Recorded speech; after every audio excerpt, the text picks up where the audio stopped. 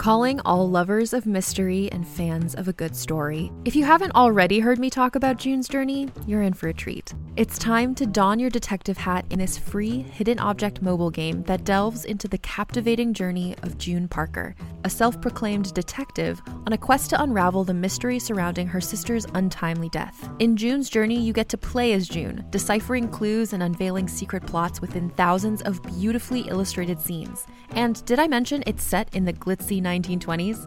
New chapters are added weekly, so you will never run out of new thrills to uncover, and you can also personalize and decorate your very own Orchid Island where the story takes place. How sharp are your detective skills? Find out when you download June's Journey on your Android or iOS device, or play online via Facebook Games. Your detective journey awaits.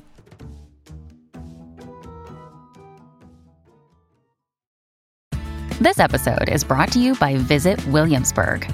In Williamsburg, Virginia, there's never too much of a good thing. Whether you're a foodie, a golfer, a history buff, a shopaholic, an outdoor enthusiast, or a thrill seeker, you'll find what you came for here and more.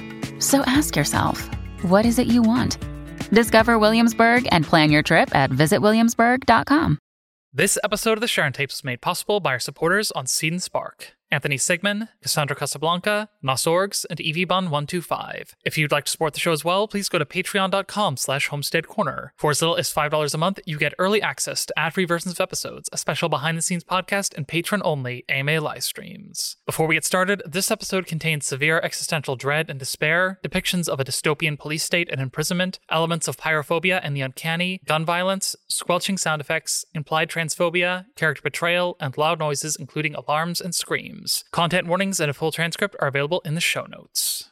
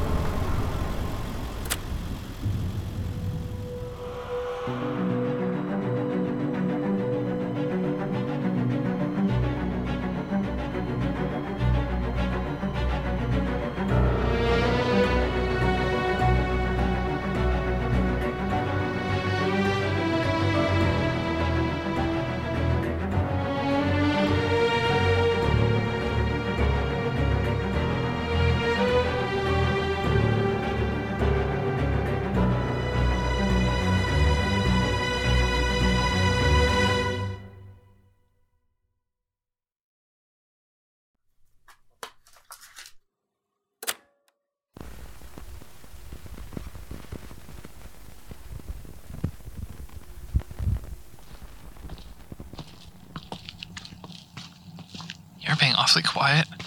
For once. Not the time to be a smartass, Bailey. Oh, come on. We haven't seen one of those... faceless police officers. We haven't seen them for a while now. Doesn't mean they're not listening, Bailey. We're taking enough of a risk being here in the first place.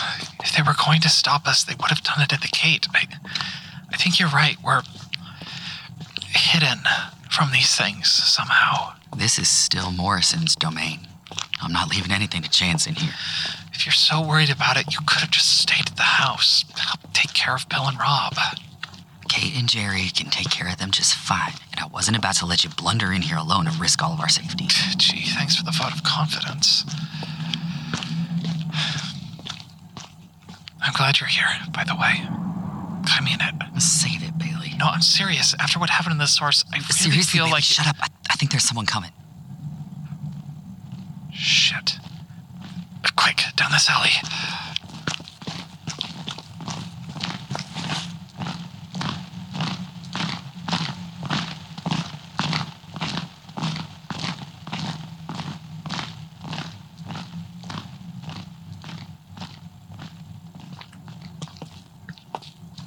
That's way more of them in one place than we've seen before.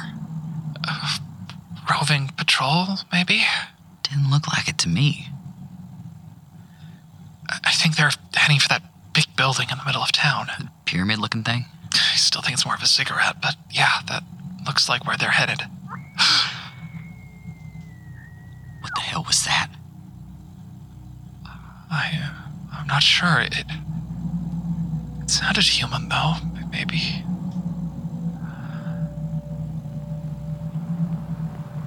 Oh, God.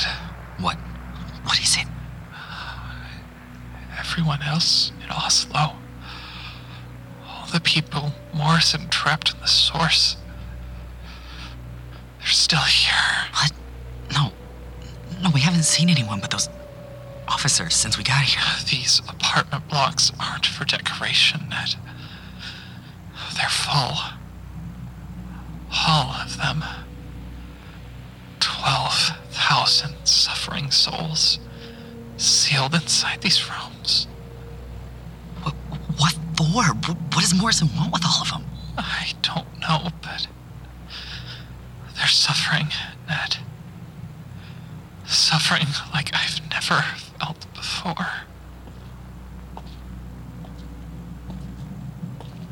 Behind these walls, they do not sleep, they do not wake, they do not eat or drink. They are still alive, but only in the loosest sense of the word. The curtains are heavy and thick and never opened. For if they look out their windows, they may see things the God King does not desire them to see. The open sky, the moon and stars, the sprawling labyrinth of walls and watchtowers their city has become. The passage of time means nothing in this place. All moments are eternal, and eternity is but a fleeting whisper. Each apartment has a clock mounted to the wall, but it is a liar, and the hands run backwards as often as they move forwards. Not that it is often seen. The only light comes from the small television placed against the far wall, casting the single room in ghostly, flickering shades. The only furniture is a single, uncomfortable wooden chair mounted to the floor in front of it. You may stand or you may lie on the uneven carpet covering the floor. But if you wish to sit, you must stare at that screen, and the images playing endlessly upon it.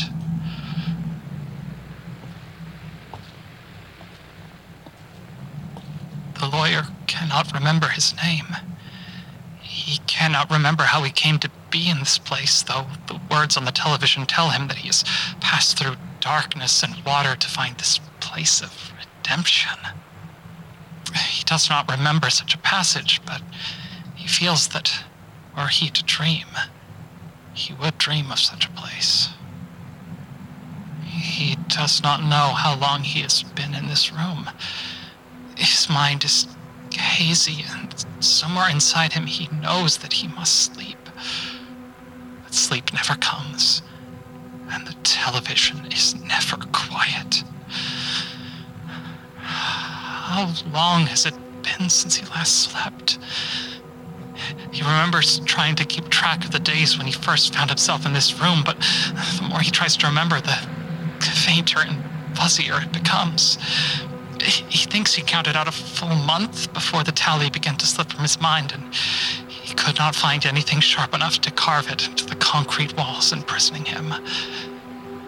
How long ago was that?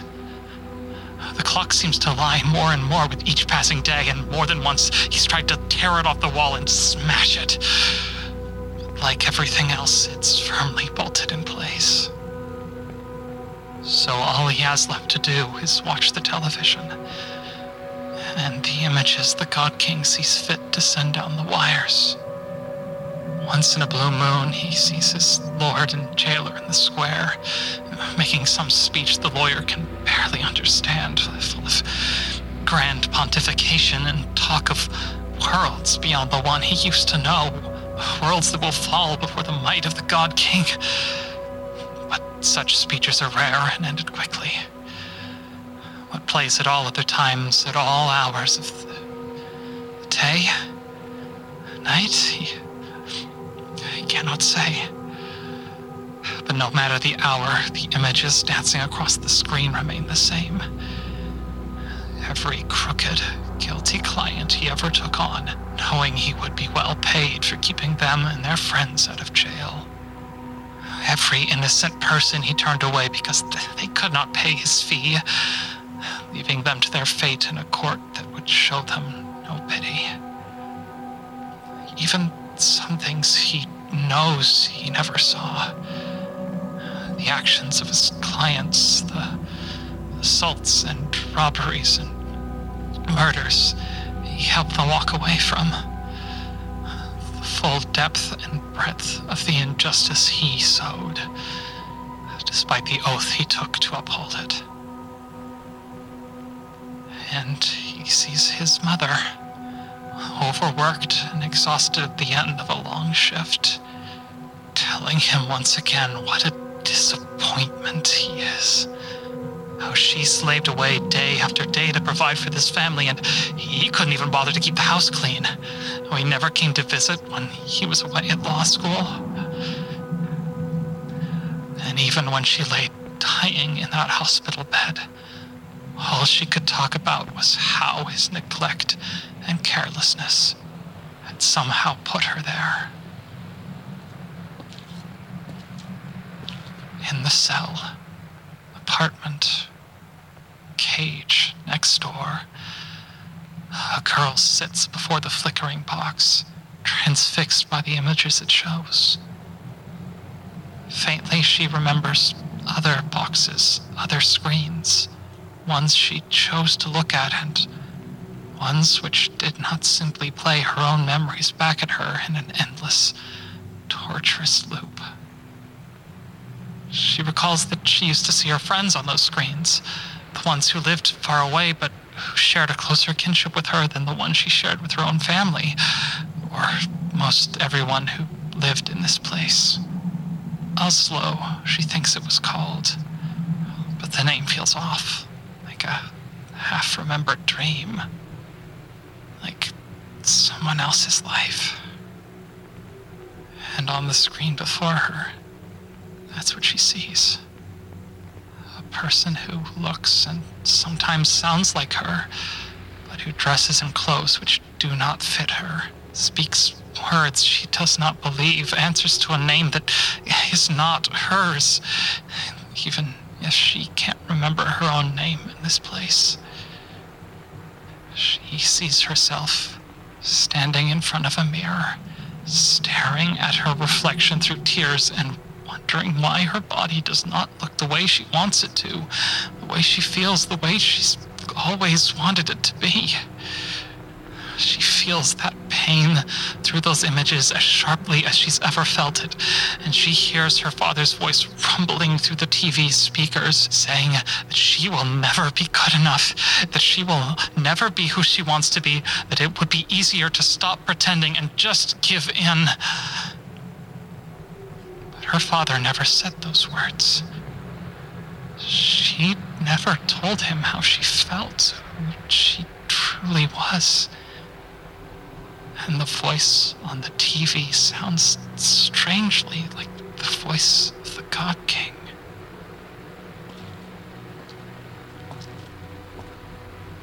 And in the apartment below her, a detective paces the floor, as she has so many times since she found herself in this place. In her mind, she chants what little she knows for certain like a mantra, trying desperately to hold on to her sense of self, her sense of identity. It feels like she has been there for years, but she knows that isn't possible.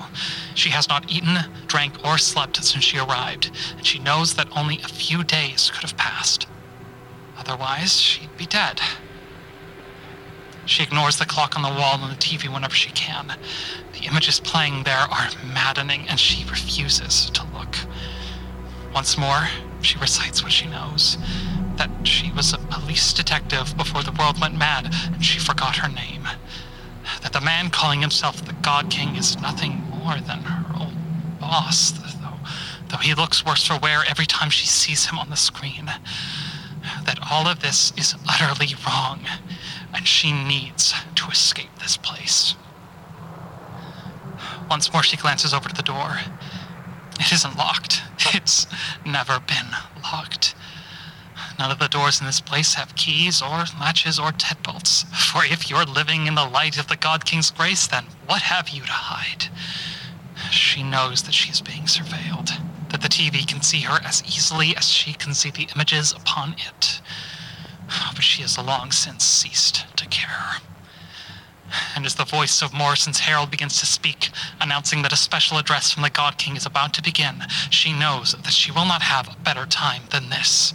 She bolts for the door and throws it open, fleeing into the open street as the blazing sun burns her eyes and Ramos? Wait. What? That's Detective Ramos. What is she doing here? Shit. Ramos! Ramos! Who are you? Ramos, it's me. It's Ned. You need to come with us now. No,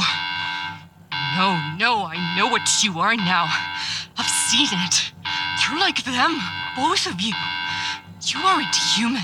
Ramos, please listen to me. We're trying to help. Stay away from me! No. Please. I'm a police officer. I don't deserve this. I'm one of you, please. Please. Take them. Take them instead. They're not supposed to be here. Please. Take me to Morrison. There's been a mistake. I'm not supposed to be here. Just let me talk to him. I know he'll listen. You want to talk to me, please? Please.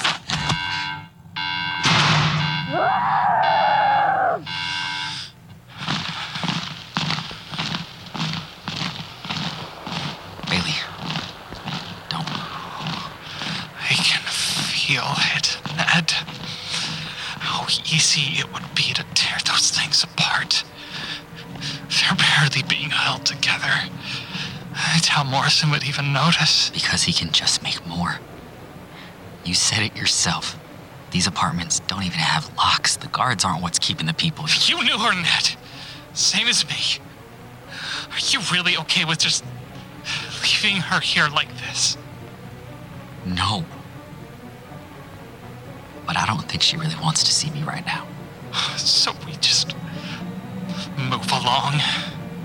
There's nothing else we can do, Bailey. Not right now.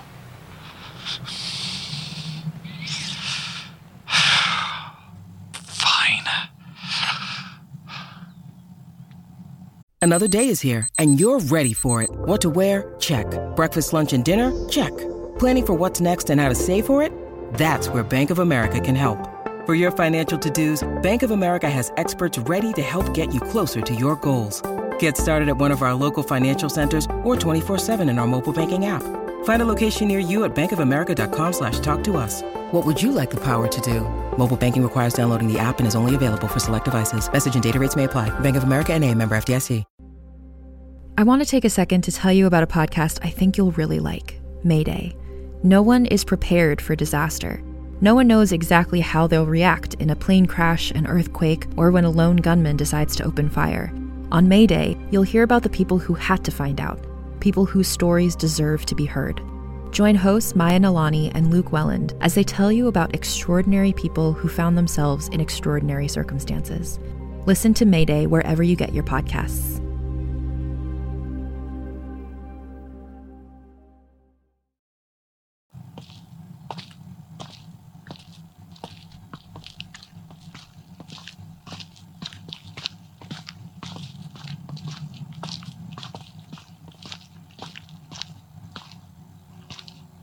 Is that OCPD headquarters?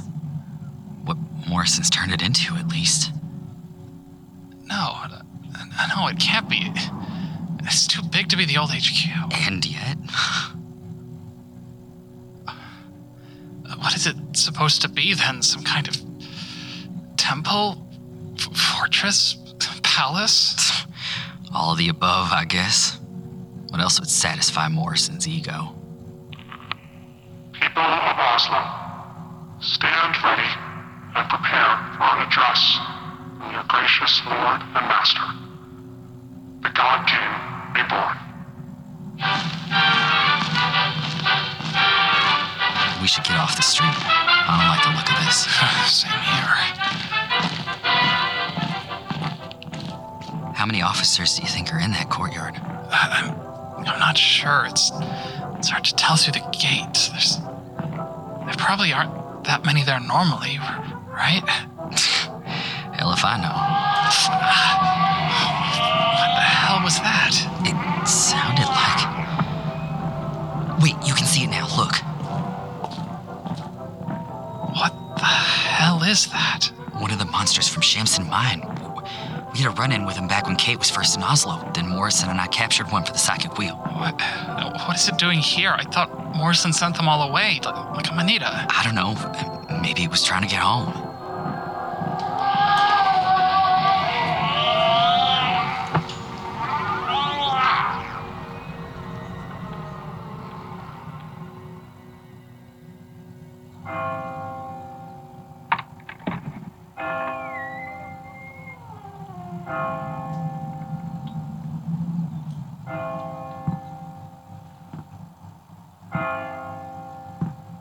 Is that... Yeah. That's Morrison, all right. Is that what he looked like when you found him in the tunnels? No. I mean, he was in bad shape then, but... At least he was all in one piece. Behold and tremble, children of Oslo. Your Lord and Master descends from his palace to face a fugitive from justice. Recaptured from the wild lands beyond the borders of your sacred city. One who dared, long ago, to strike the God King a blow that was meant to be mortal. Holy shit. What? Morrison said that when creatures escaped, the Mind Monster tore at his heart. On his own What might, does that have to do with Quiet, anything? I was just talking to him. into the image of the divine. Praise him. Praise the God King and his justice.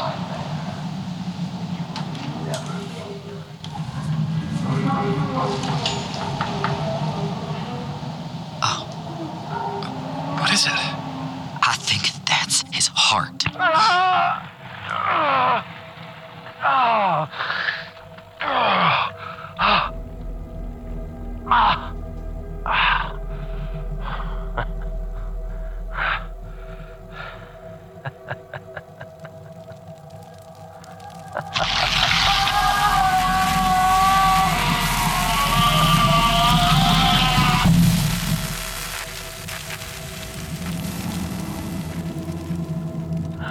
Oh my God.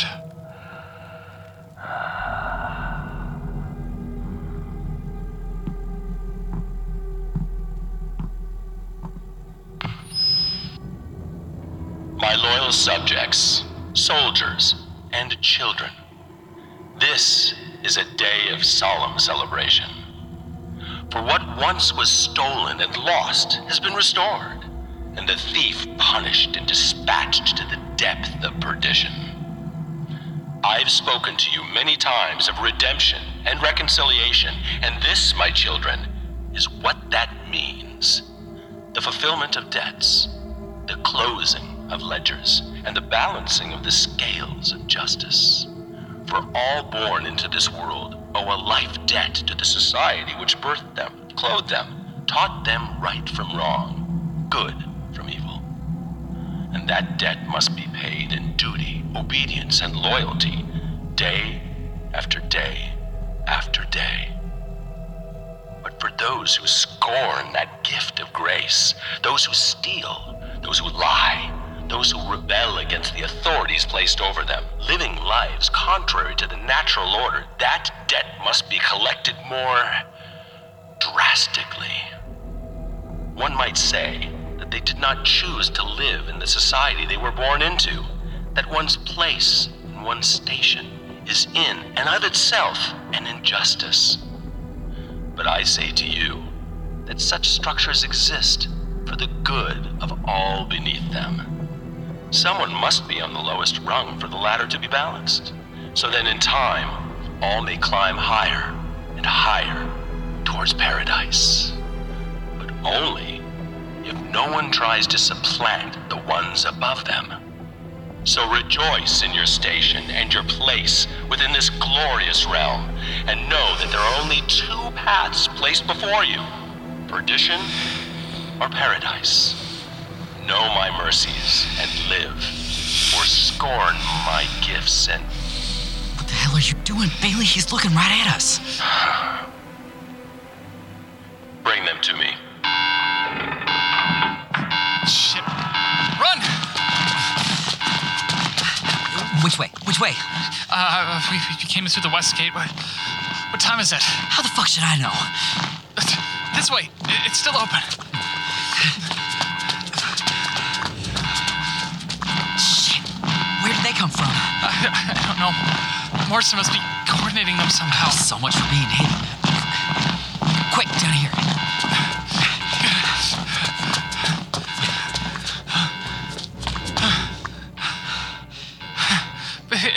If they know we're here now, how are we supposed to get out through the gates? We'll burn that bridge when we get to it, Bailey. Right now, we just need to keep moving. Shit. Sniper in the watchtower. I fucking got that.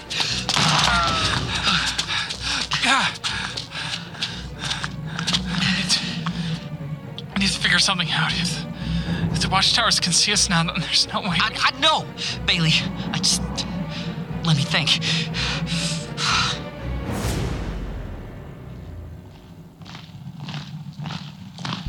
Shit. They're coming this way. Well, let's move then.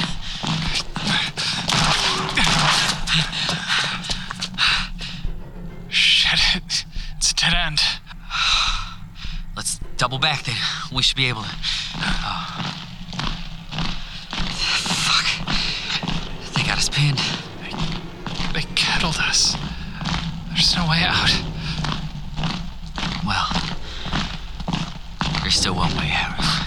We can't buy these things now, Ned. There's too many of them. I don't see any other choice, do you? Backs to the wall, Bailey. I don't know about you, but I'm going down swinging.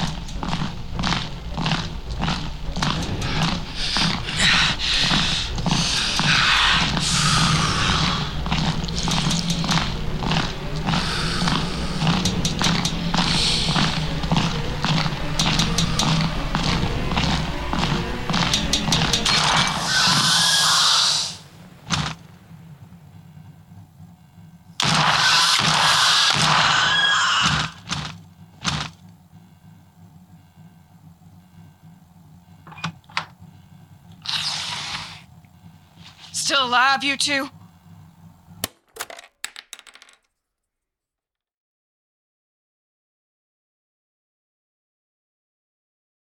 The Sheridan Tapes, Episode 91, The Lake Which Burneth. Starring Adrian Gibbs as Adrian Briggs, Van Winkle as Sam Bailey, Esther J. Wayne as Ned Thoreau, Sophie Barjon as Detective Ramos, Mike Kennedy as Edgar Morrison, and Sarah Carnes as Laura Smith, with original music by Jesse Haugen. Written by Van Winkle and produced by Virginia Spots, with dialogue editing and sound design by Van Winkle. Visit thesheridantapes.com to view additional content, rate and review us on your podcatcher of choice, and connect with us on Twitter at Sheridan Tapes and on Instagram at The Sheridan Tapes. I'm Van Winkle. And I'm Virginia. This is Homestead on the Corner. And you're listening to The Sheridan Tapes.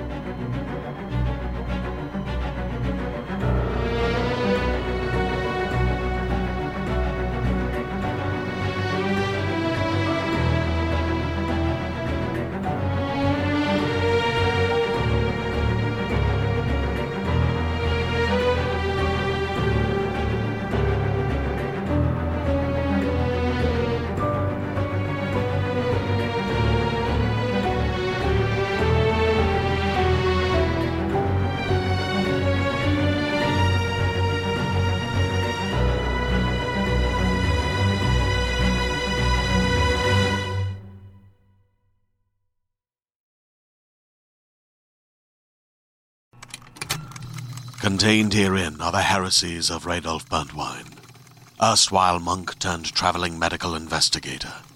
Join me as I uncover the blasphemous truth of a plague-ridden world, that ours is not a loving God, and we are not its favored children. The heresies of Radolf Burntwine, coming January 2nd, wherever podcasts are available.